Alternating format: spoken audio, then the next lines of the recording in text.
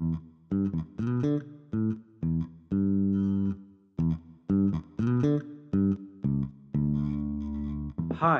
my name's Nick Thompson and I run holisticvet.co.uk. We're based near Bath in England. I'm Dr. Brendan Clark. I'm based at Towerwood Vets in West Yorkshire.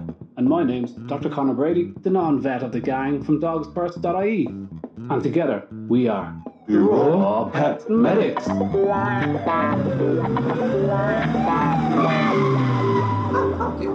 guys. Good evening, everybody. How are we doing? So this evening we are going to be talking about. Connor is going to be doing a lot of talking. We're going to be asking a few questions if we can get a word in edgeways. We're going to say thank you very much to all our Patreon people. Bren, have you got the Patreon? I can never remember it. It's www.patreon.com/rawpetmedics. That's www.patreon.com/rawpetmedics. Patreon.com/rawpetmedics. Audible and Apple and Spotify. Just about any other Spotify, training, teaching, whatever. Lots of podcasts. That you listen to. You should be able to also find us. Yeah. It's a little buzz having a look on Spotify and seeing you there with 50 episodes. It's like, whoa, I can't believe it. It's hard to believe. I don't know why. It's just something. I don't know. It always impresses me a bit. Let's get into Brady. Go for it. So, Connor, give us a little a brief rundown of your first early years. You can choose whether that's your first 5 years or your first 21. But just give us a little background, because I think over the past couple of years or so, we've heard a few stories. But just put it all together so we've got a little bit of foundation there, if you would be so kind. Okay, brief is that. What brought you here? That's the question. What brought you here? The early years. I think always into dogs. Always had dogs from the day I was born. It's for me, like, we always had dogs in the house, and I was always very kind of attached to them. I always did everything with them. So they always followed me to school, followed me to the shop. There was always those sort of stories. So I was obviously fairly attached to these dogs, the youngest of 5 boys. So at least somebody was talking to me in the family, because the other 4 brothers, you're fighting for attention. So you can get it from the dog. And so that was just. Then around 11, 12, I was clearly not the easiest of kids. I think I was just a bit rambunctious and slightly challenging.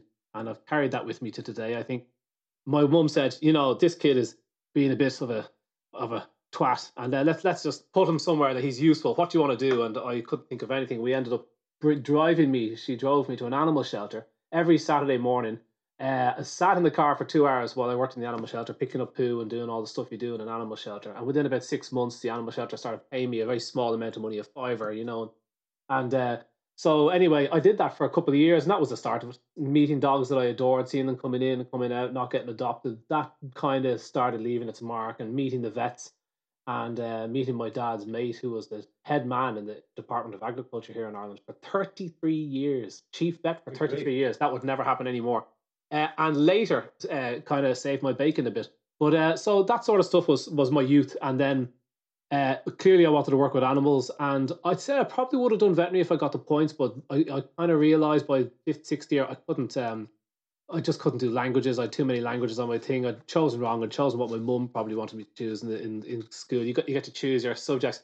If I had my way, I should have done, things that I can make. I thought it would have been ideal at that. Anyway, I come out of Leaving Cert and I went into science, which is what I wanted to do after vet. I don't even know if I put veterinary on my course. I don't think I was confident getting near it. Got into science, did science, and the first 2 years of science are absolutely cat. So hard. Just subjects I did not want to do. Straight into chemistry, honours chemistry, which I hate. Straight into maths, which I'm okay at. Botany and geology, rocks. And it's like, mother of God, is there no animals in the science category?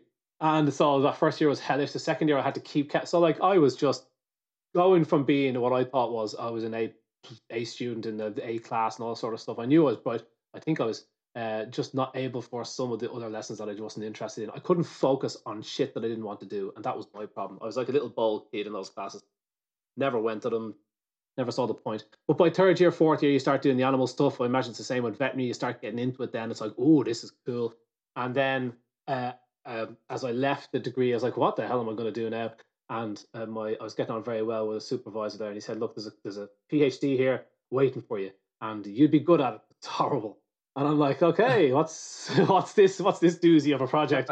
And he goes, "Well, nobody else will do it, but we can get you in and out nice and quick if you'll do it." And I'm like, oh, "Okay, what is it?" So it was the diet, studying the diet of the deer in Phoenix Park, the effect it has on their behavior and dispersal patterns and gut morphology. You track them through the seasons. A lot of pulling, a lot of dead animals, pulling them out of the side of a roadside, bloated, pulling out the guts, bringing them back to the lab. Hardcore job. One time I did it on a bus, and I'm not exaggerating. I went on a bus from Phoenix Park to UCD with a bag of stale guts.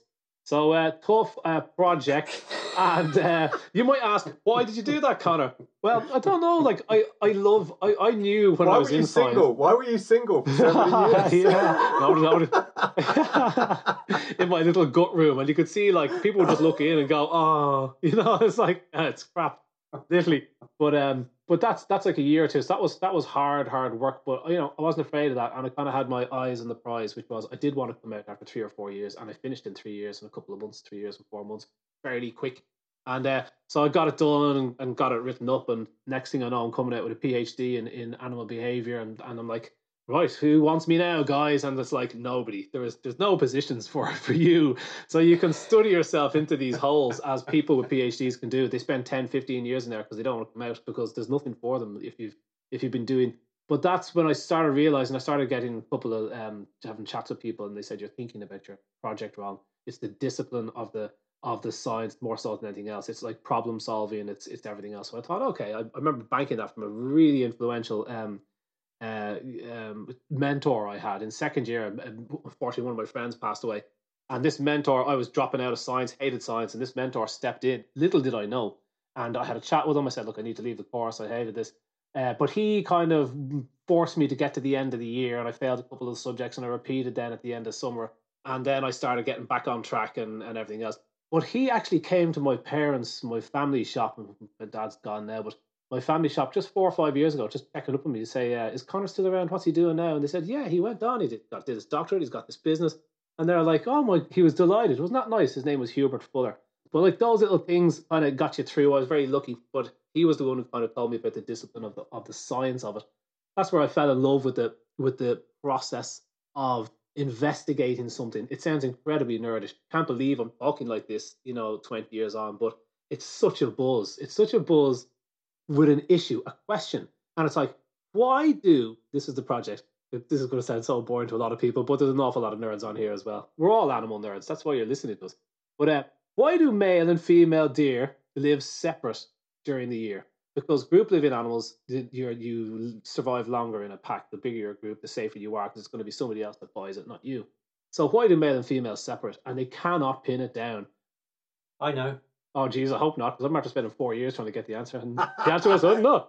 Because lucky for them, they haven't invented matrimony in the deer world. Excellent tax system. But so yeah, this was interesting. Was it because bucks were aggressive, or was it because of diet or whatever? And then you can look at other group living animals. Anyway, I found it fierce interesting. But I particularly like the idea that everyone's got an opinion, everyone's got a hypothesis. Okay, eat less, move more. That's a hypothesis. Okay, but when you test it, it doesn't really work out. It's not theory. A theory is like concrete. We've tested this hypothesis every which way from Sunday, and it holds up. It becomes a scientific theory. But like eat less, move more, or eating fat makes you fat, or eating fat gives you pancreatitis, and all the other bullshit that we've been told. When you test them, it doesn't. So I love that. I love looking at everybody's ideas, and then you have to put yourself in their shoes and listen to that. So that's been enormously helpful for me when I'm looking at questions that don't seem to have an answer out there, or what do dogs eat? And it's like, well, I don't know, but I can look at it from all these different perspectives. So that was the start of it, really. And I joined Guide Dogs. A job in Guide Dogs came up. There's no need for questions tonight, by the way, guys. You can just turn off your cameras and mics if you want. So feel free if you want to go off and do something. We noticed. I have already. I went away to South America to find myself for about 3/4 of a year, and didn't. And then I came back from South America, and this job turned up in Guide Dogs, and I thought, perfect, because I was always obsessed with dogs. But I tried to get a doctorate doing dog stuff all around Ireland, but those doctorates are not available, and it's particularly for a non-vet. And so this deer project, anyway, went into Guide Dogs as a pup supervisor, looking after 40, 50 pups at a time, which I adored. That was like 9 to 5 puppy immersion, getting paid for it. amazing training. You can get your own dogs for the first 3 months. You're just in the kennels and living with these dogs and that kind of stuff, but you don't get to train them at all for 3 or 4 months. You're just following the trainers around. So training was just brilliant. Top trainers, really loads of theories. It was fantastic. And did that for 2 or 3 years in Ireland, looking after about 50 families at a time, training the pup up for the first year of life, showing the family how to rear the dog. And these dogs were strictly diet controlled. You have to feed them these bits and pieces. So when you added something in, you could really see the difference. So I started messing around with that, reading the books, learning from some of the top vets and seeing, I'm sure, some of Nick's stuff and Billinghurst and Lonsdale. And by the time I went over to Australia to do guide dogs, I knew this was the way to go. And Fresh and Raw was creeping in, and I was taking some of our itchy dogs in Australia, fixing them with fresh food, going, look at this. This dog was in the vet 13 times in the last year. Now he's not at all. We're a charity. This is a big saving. Then we meet Brisbane Guide Dogs. We changed 200 dogs from dry food to raw food. And in the newspaper, I was reading it's like 82% savings in vet bills. And I'm like, what the fudge? I was like, this is astounding. So then I'm talking to the CEO, Chris Lane. And I'm like, this is incredible. The change in behavior, the change in the ability of the dogs to train, just the stamina on the dog, the rejection rates were falling, but the health of the dog was so much better. Win across the board. I don't need scientific studies after that. I'm a good enough scientist to realize that is a quality kind of anecdotal testimony. She had nothing to prove, no money to make by telling me that. If she was the leader of a raw dog food company, she said that, I'll go, maybe, But when you're just in guide dogs, then anyway, she had a terrible end. They got rid of her and reinstated the dry food when 3 or 4 years later, which must have meant their veterinary bills went up. Then I ran back to my superiors with this Brisbane thing and this whole raw dog food seminar that I started in Perth. And I just showed my superiors, and they're like, yeah, no. And I'm like, I just gave you 3 hours of presentation, and look at this forward-thinking guide dog organization, 4 times bigger than us, is doing. And they're saying, yeah, no, we've got a good deal with the dry food company, so we'll just stay with them. Now I know what that deal was, and it was barely 5 figures. And I'm like, you're choosing that on a population of dogs when I'm showing you the savings, and the vets were not on side. And I thought, well, that's what got me. And I thought, I'll show you. And that's when I sat down to write the book. And that was the start of me going headfirst into raw dog food. I'm going to say, that is what started? You thought, I want to show you. I'll show you. Yeah, that's what it is. Bugger you. I'm going to show you. Yeah. Wow. I've got a big streak of that in me. I don't know what that is or where it came from, but it's like, I don't know. I think I'm fiercely loyal. And I think when somebody, does something like that, it's not a quick kind of snap or revenge or a punch. That's never going to come from me. It'll be like, I'll show you. You are wrong, and you are. And I think everybody needs a bit of that if you're doing something as absolutely horrific as writing a book like the one I wrote, which is another PhD, essentially. And to do that at the same time as I'm going to go back to Ireland and make raw dog food. And hats off to any raw dog food manufacturers out there. That is one dog shit job. That is hard work. Very, people don't appreciate the effort that goes into running that factory and keeping it clean. And particularly in Ireland, when there wasn't any raw dog food companies, there's only 2 or 3 in the UK. And I'm standing in like a football pitch and it's lashing rain. I'm going, well, there's like some ground up fish in a tube. And they're like, what? No, thanks. I'm going, okay, it's salmon. It's very good. Nobody wanted it. And I was like, oh, I've made a terrible mistake. I've spent 50 grand. I got 50 grand from the government. And I'm in there 3 or 4 o'clock in the morning. I'm in tears. Like, it's just hard work making this stuff yourself because you don't have the money for the staff. And then got it on TV, started doing well. So, but that's a hard business, lads. Keeping the vets happy, Wow. What was that like? Yeah. Dragon's Den. Come on, give us the inside scoop on your Dragon's Den experience. Because they've had a few pet food companies, haven't they? They have, yeah. I think Butternut Box were on, weren't they? Something like that. I think Butternut Box and a few others got their money. Pure were on. At one point. Okay. So there's a few people that've been on. Yeah, I think a lot of people would use it as it's a great advert because you're getting, in Ireland, our one's only 500,000-600,000 people watching it, but in Britain you're getting a couple of million people watching the show, so it's a great ad. That's free advertising as long as you do okay. But I'd already been doing seminars and stuff for nutrition and health and stuff, so I was well versed, and for a lot of the questions their questions were useless. But they edited it to make you look a little bit unsure at times. And while I would have stumbled here and there, the bits that they made me stumble on, I was like, I had a great answer for that. And that's the bit you make me look. So, but look, they kind of flagged they were going to do that. But I was coached before I went into it by someone that won Dragon's Den beforehand. And she just said, heads up, here's the tricks. here's the crack. Here's how many people actually take the investment in the end of it. It's TV. It's not business. It's TV.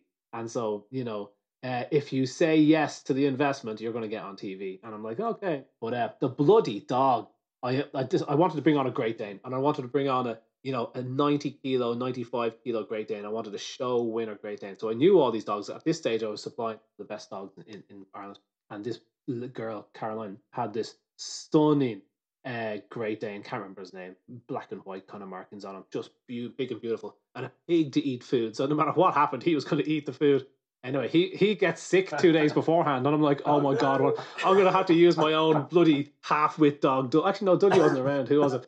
I can't remember. So I'm thinking, oh my God, Hey, I'm going to another eat him. spaniel. Yeah, no spaniels, all right? So she goes, oh, her sister will come on. His sister will come on. Also amazing. So great. Her sister comes on. She's beautiful. She comes up the stairs and she's really well trained. And they're all like, oh my God, look at that dog. And impressive, even though she probably wasn't eating food. Oh, she goes. In fact, all those dogs were raw fed, but whether they're eating my raw dog food is a different thing, because that would have been, when you own 4 or 5 Great Danes, you're not feeding them complete raw. Too easy. That's a serious food bill. So dog's walking down the stairs, and Gavin Duffy says, go on, show us her eating the food. And my food had been sitting out under lights at this stage for about 3 or 4 hours. There's loads of people watching, there's loads of cameras, and it's like, I'm saying, this is no place for a dog to eat. Dog's not going to eat there. Do you want to eat a big steak supper at the moment? I don't. I said, no. So I'm saying, no, 10 or 15 minutes of no. And eventually, because he kept pushing me and he was the guy I wanted, I said, all right. And I gave in. And I said, Caroline, bring the dog back in. And I'm looking at the dog walking up, and I'm going, my God, I've never seen a dog less want to eat something in my entire life. She gets within about half a meter of the bowl. She just kind of smells it for a while and just walks off. And everyone in the cameras were just looking at each other going, like, that's gold, that's going to be. So that was on repeat and the dog didn't eat the food. And I was like, oh shit, it was so embarrassing. But I kind of didn't really mind it that badly. I kind of knew it was going to happen. I thought they'd put in me fighting a little bit, but they didn't. I was like, come on, bring the dog in. And I was like, oh. And but then so then you go through the whole rigmarole and Grant answered their questions and got them. So Connor, how would you draw a line, therefore, from that point? So you've been in business, you've had good times and bad times in business, you had Dragon's Den, good times and bad times with the Dragon's Den. How did you get from that to this, to what you do? What are you doing now? How do you make your money now? Yeah, so I was this manufacturer, and I ran into a classic business issue, which I hadn't seen coming ever, but people tell you about it, that your cash flow is king. And so I'm getting busier and busier. And I'm making really high quality raw dog food, the food I want to feed my dogs. And I'm trying to help people and spending time on the phone and just trying to stay at the front end of your business. But I was slowly getting sucked into the back end of the business, making the food and all the stuff you're not supposed to be doing. You're either out the front of your business doing your thing. If you've done iPet, or you consider yourself a canine nutritionist, or you've got the love of the subject, you shouldn't be in there making your product. You should be out the front, and there should be somebody else doing it, because those two things are different worlds. I took my eye off that, and I got sucked into the stress of keeping the business going, and my cash flow bottomed out, and I came into very big difficulties of trying to meet wages and all the things. You've got to expand all the time. You constantly have to buy freezers. There's breakdowns. The van's broken down. Oh man, it was so stressful. So I actually went sideways, got somebody else to make it, and then I stayed at the front of the business. That was a lesson learned, to stay out the front. I was told that don't get into manufacturing. Don't ever, if you are one of us mad dog nuts, and you can promote it and sell it to people, don't go into the back of the business, get it white label. So that was that was advice I didn't take. It was really good advice. If you consider yourself in manufacturing, you're happy to do that bit, and you have Bren or Nick or Connor that can do the stuff for you, well then that's okay. But anyway, so I came out of that business a little bit disillusioned, because I kind of thought I was going to be the biggest raw dog food thing ever, but I just couldn't get paid enough for the food I was making. I wasn't going to make on pure carcass and crap, so it just got too difficult. And from there, then really, like I tried to work for a while, kind of promoting a raw dog food company, like where there was an Irish company here that was making it, and you try to do a bit of that for a year or two. But I just wasn't happy doing that. And it's very hard to, criticize dry food companies and their hoodwinks and their sponsoring of this and that when you're trying to be with another company, So, but you have to pay the mortgage. There has to be. I believe in raw dog food, so I don't give a damn. Like, I'm going to choose the very best raw dog food company and ask them. And always will. Like, so I'll happily work for you. So, I only want to promote outdoor organic, outdoor reared birds and that kind of stuff. That's the sort of stuff I like. So that's why I gravitate towards some of those outdoor kind of companies. It's just the way I do it. But it's hard to live without doing something like that. It's hard to run any society on nothing, because the people need you need something. You need to be able to pay the bills, and not paying the bills is just so stressful. So that was a couple of years, and then after that, I said, right, I'm going out on my own, and I just started writing articles, learning how to write my articles better, and started designing these few supplements that I have. You hear me talking about them all the time. Dent for teeth cleaning and biofunctionate for good health. So that, with writing course, writing articles for people, and that kind of stuff, doing consults, doing seminars, you just about keep the wolves from the door. But it helps very much that your wife has a job, because the income for me was like this for the last, I come out of college skint, never had a bean in college, into guide dogs, 3 years, 4 or 5 years being paid, and after that I've just been broke until the last maybe 2 or 3 years. Things are starting to kind of calm down now, and I've got my 3 or 4 revenue streams. That would be supplements. So I've got my supplement range that I like. I co-formulated with a guy that I work with, and so we've got a great business relationship where he makes them, and I'm at the front kind of promoting the stuff that I believe in. These things work, and money back guarantee and all that stuff. I know that stuff kind of works. I do some consults, do some kind of writing, and now I've got webinars moving slowly onto the website. So I've got 3 or 4 little revenue streams that now keep me fully independent. So people don't realize, like, when they go and as a client, I need to start selling this better to them, where it's like, I will happily be an independent researcher for the rest of my life, free of any industry influence, if that's what you guys want. But I have to make money. I have to pay my rent. At some stage, I have to be paid for the doctorate that was horrific, and the horrific pet food manufacturing, and all the other crap I've done. I have to get paid for that soon. A solicitor or an accountant would have been paid for this from the time they were in college, and I'm still trying to make, so people don't understand that. They want all their information for free, but it's very hard to convince people that. So I'm hoping with the webinars, I'm saying, look, guys, every time you pay that and watch this high quality independent information, it just frees me up to do another one and another one. And I'll pick any subject and I'll go and do it. It doesn't matter what. I can look at bloody talcum powder and I'd be able to produce a decent, as long as I can pay the bills for the time to produce it. So that's what I see for myself in the future. So all that time you were writing the book, you were going back, researching it. I mean, because I know that you're a perfectionist when it comes to some of that stuff, that you were going over it, trawling over it, writing it, rereading it, writing it again. You even got me and Nick to have a look at it. I don't know why. Just awful. So what probably were, how long do you feel that process went? Let these guys know how long that book was in process before you actually managed to get it published. 10 years. 10 years is the throwaway figure. 2020, I started in 2010 on an Australian Mac that I had. And I was 1 year in Australia at that stage, I think. 2006, 2009, God, I was 1 year in Australia when I realised my superiors weren't picking up what I was putting down. So I created this raw dog food seminar in Perth, which is the first time it's ever been offered to people in Perth, a pet nutrition seminar. And can you believe the people that sponsored Murdoch University, I'm just going to leave the pet food company out, but one of the big ones, they flew in the head person from their head nutritionist from the UK all the way down to Perth in Australia, and they put on a seminar half the price of mine 2 days before mine. Can you believe it? And they hit the same people I did, and they said afterwards you can take a tour of the Insert Pet Food Company premises in the veterinary department. And a breeder said, heads up, Connor, check out what they're doing. And I just straight away put that up online and said, this is my first online thing, where I held it up going, look at this, you can have a tour of the Pet Food Company's veterinary department premises. Isn't that something? Enjoy yourselves, guys. So they had a crappy little turnout. I had a really good turnout, like 150 people or something came to mind, really scary. And the bloody rep walks in. Lovely girl, lovely, dead on. She walks in, shakes my hand. She goes, just to let you know, I'm somebody from Insert Pet Food Company. And she sits down in the front row. And I had to do my seminar for the day. Hardcore. That was my first lesson in, this is darker than I thought it was. This is hard work.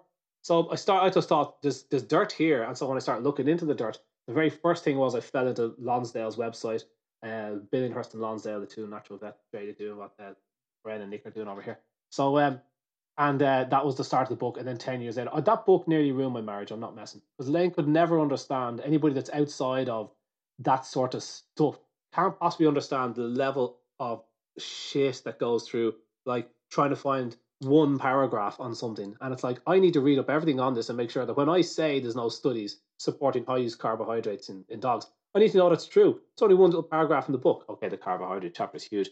But it's like, okay, do I understand diabetes? Do I understand what I'm talking about? Do I want to mention that?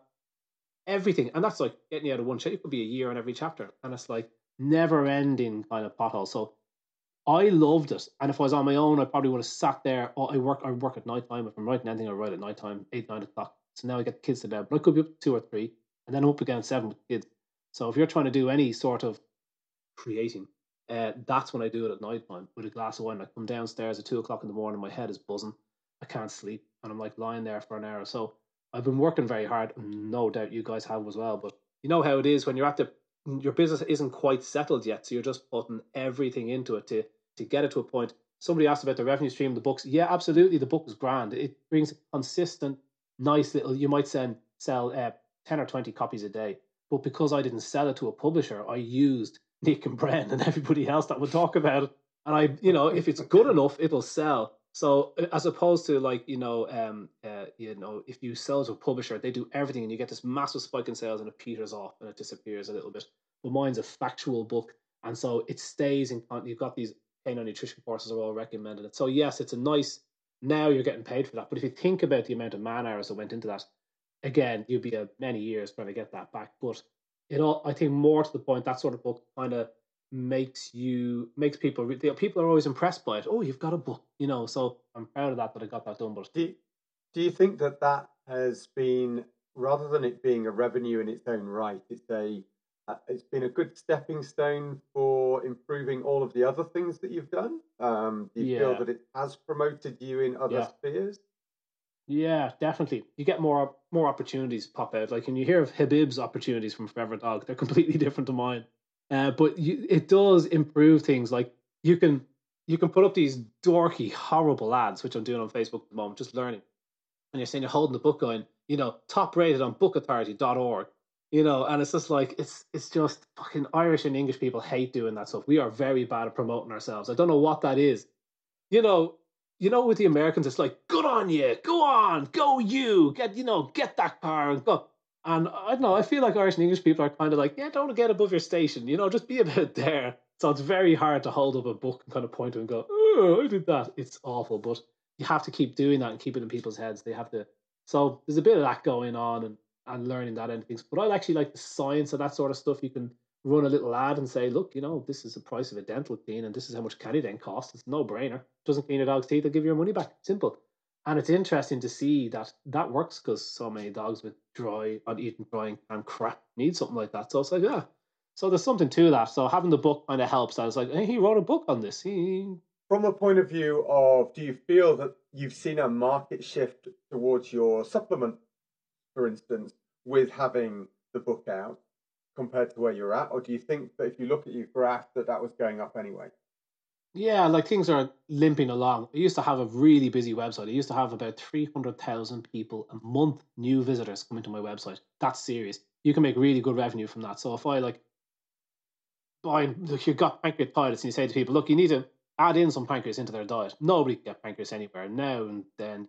And if I said, look, dry pancreas will do the job, add in a bit of dried pancreas. Where do they get dried pancreas? Well, I might as well link to the person that has the dried pancreas, and then I'll get 3% of that sale or 4% of that sale or something if they buy it.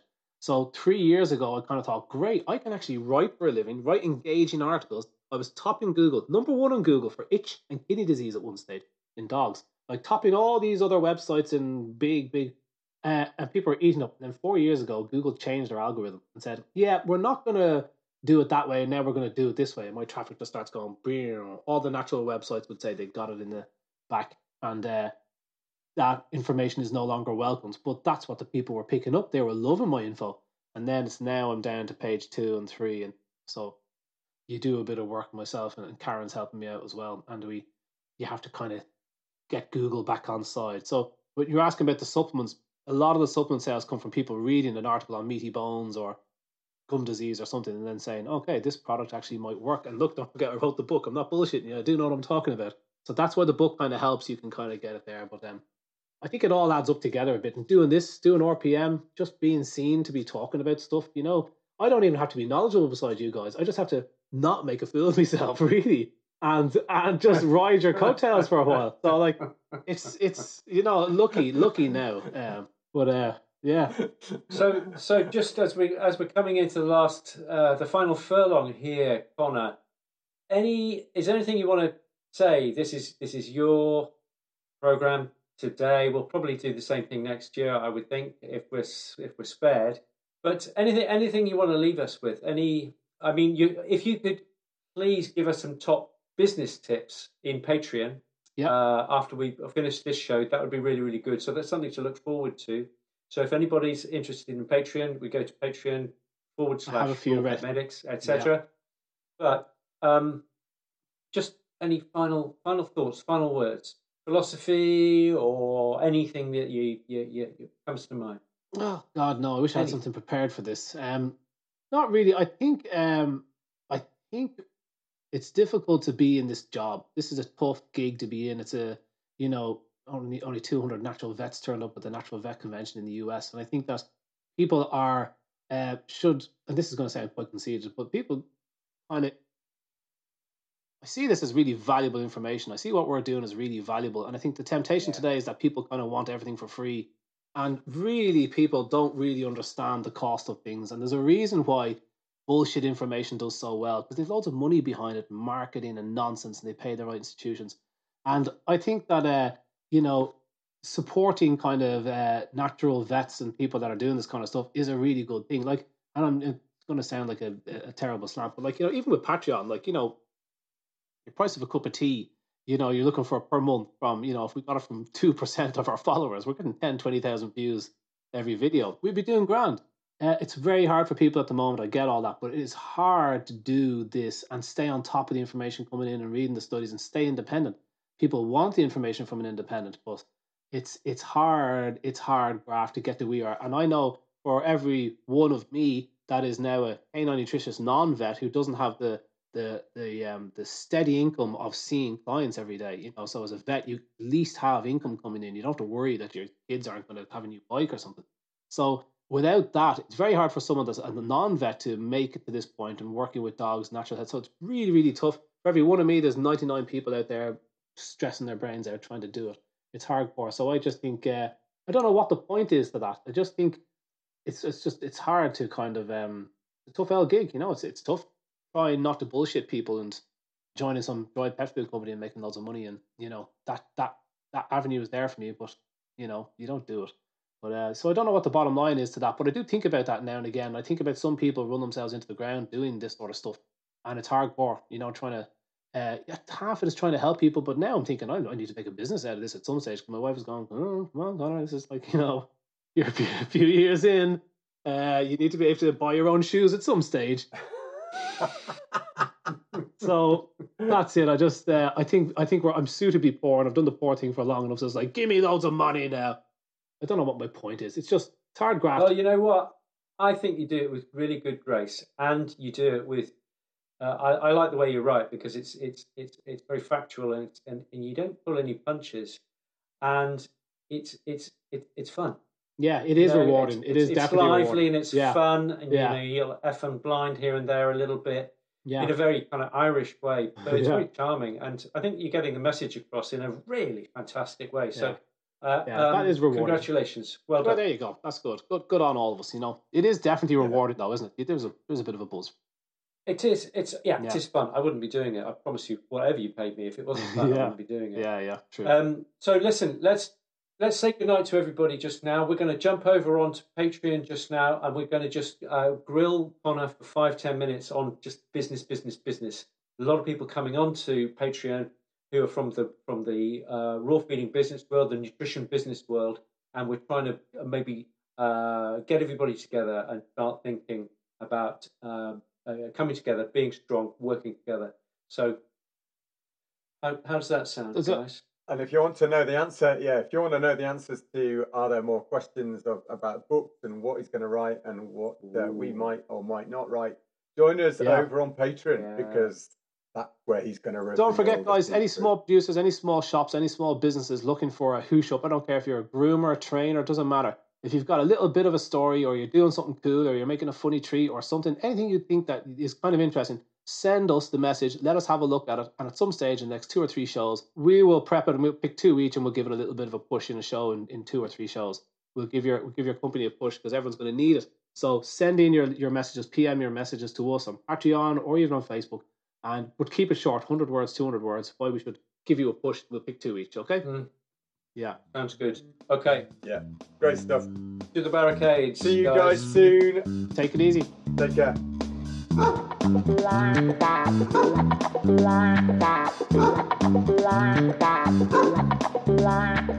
Wow.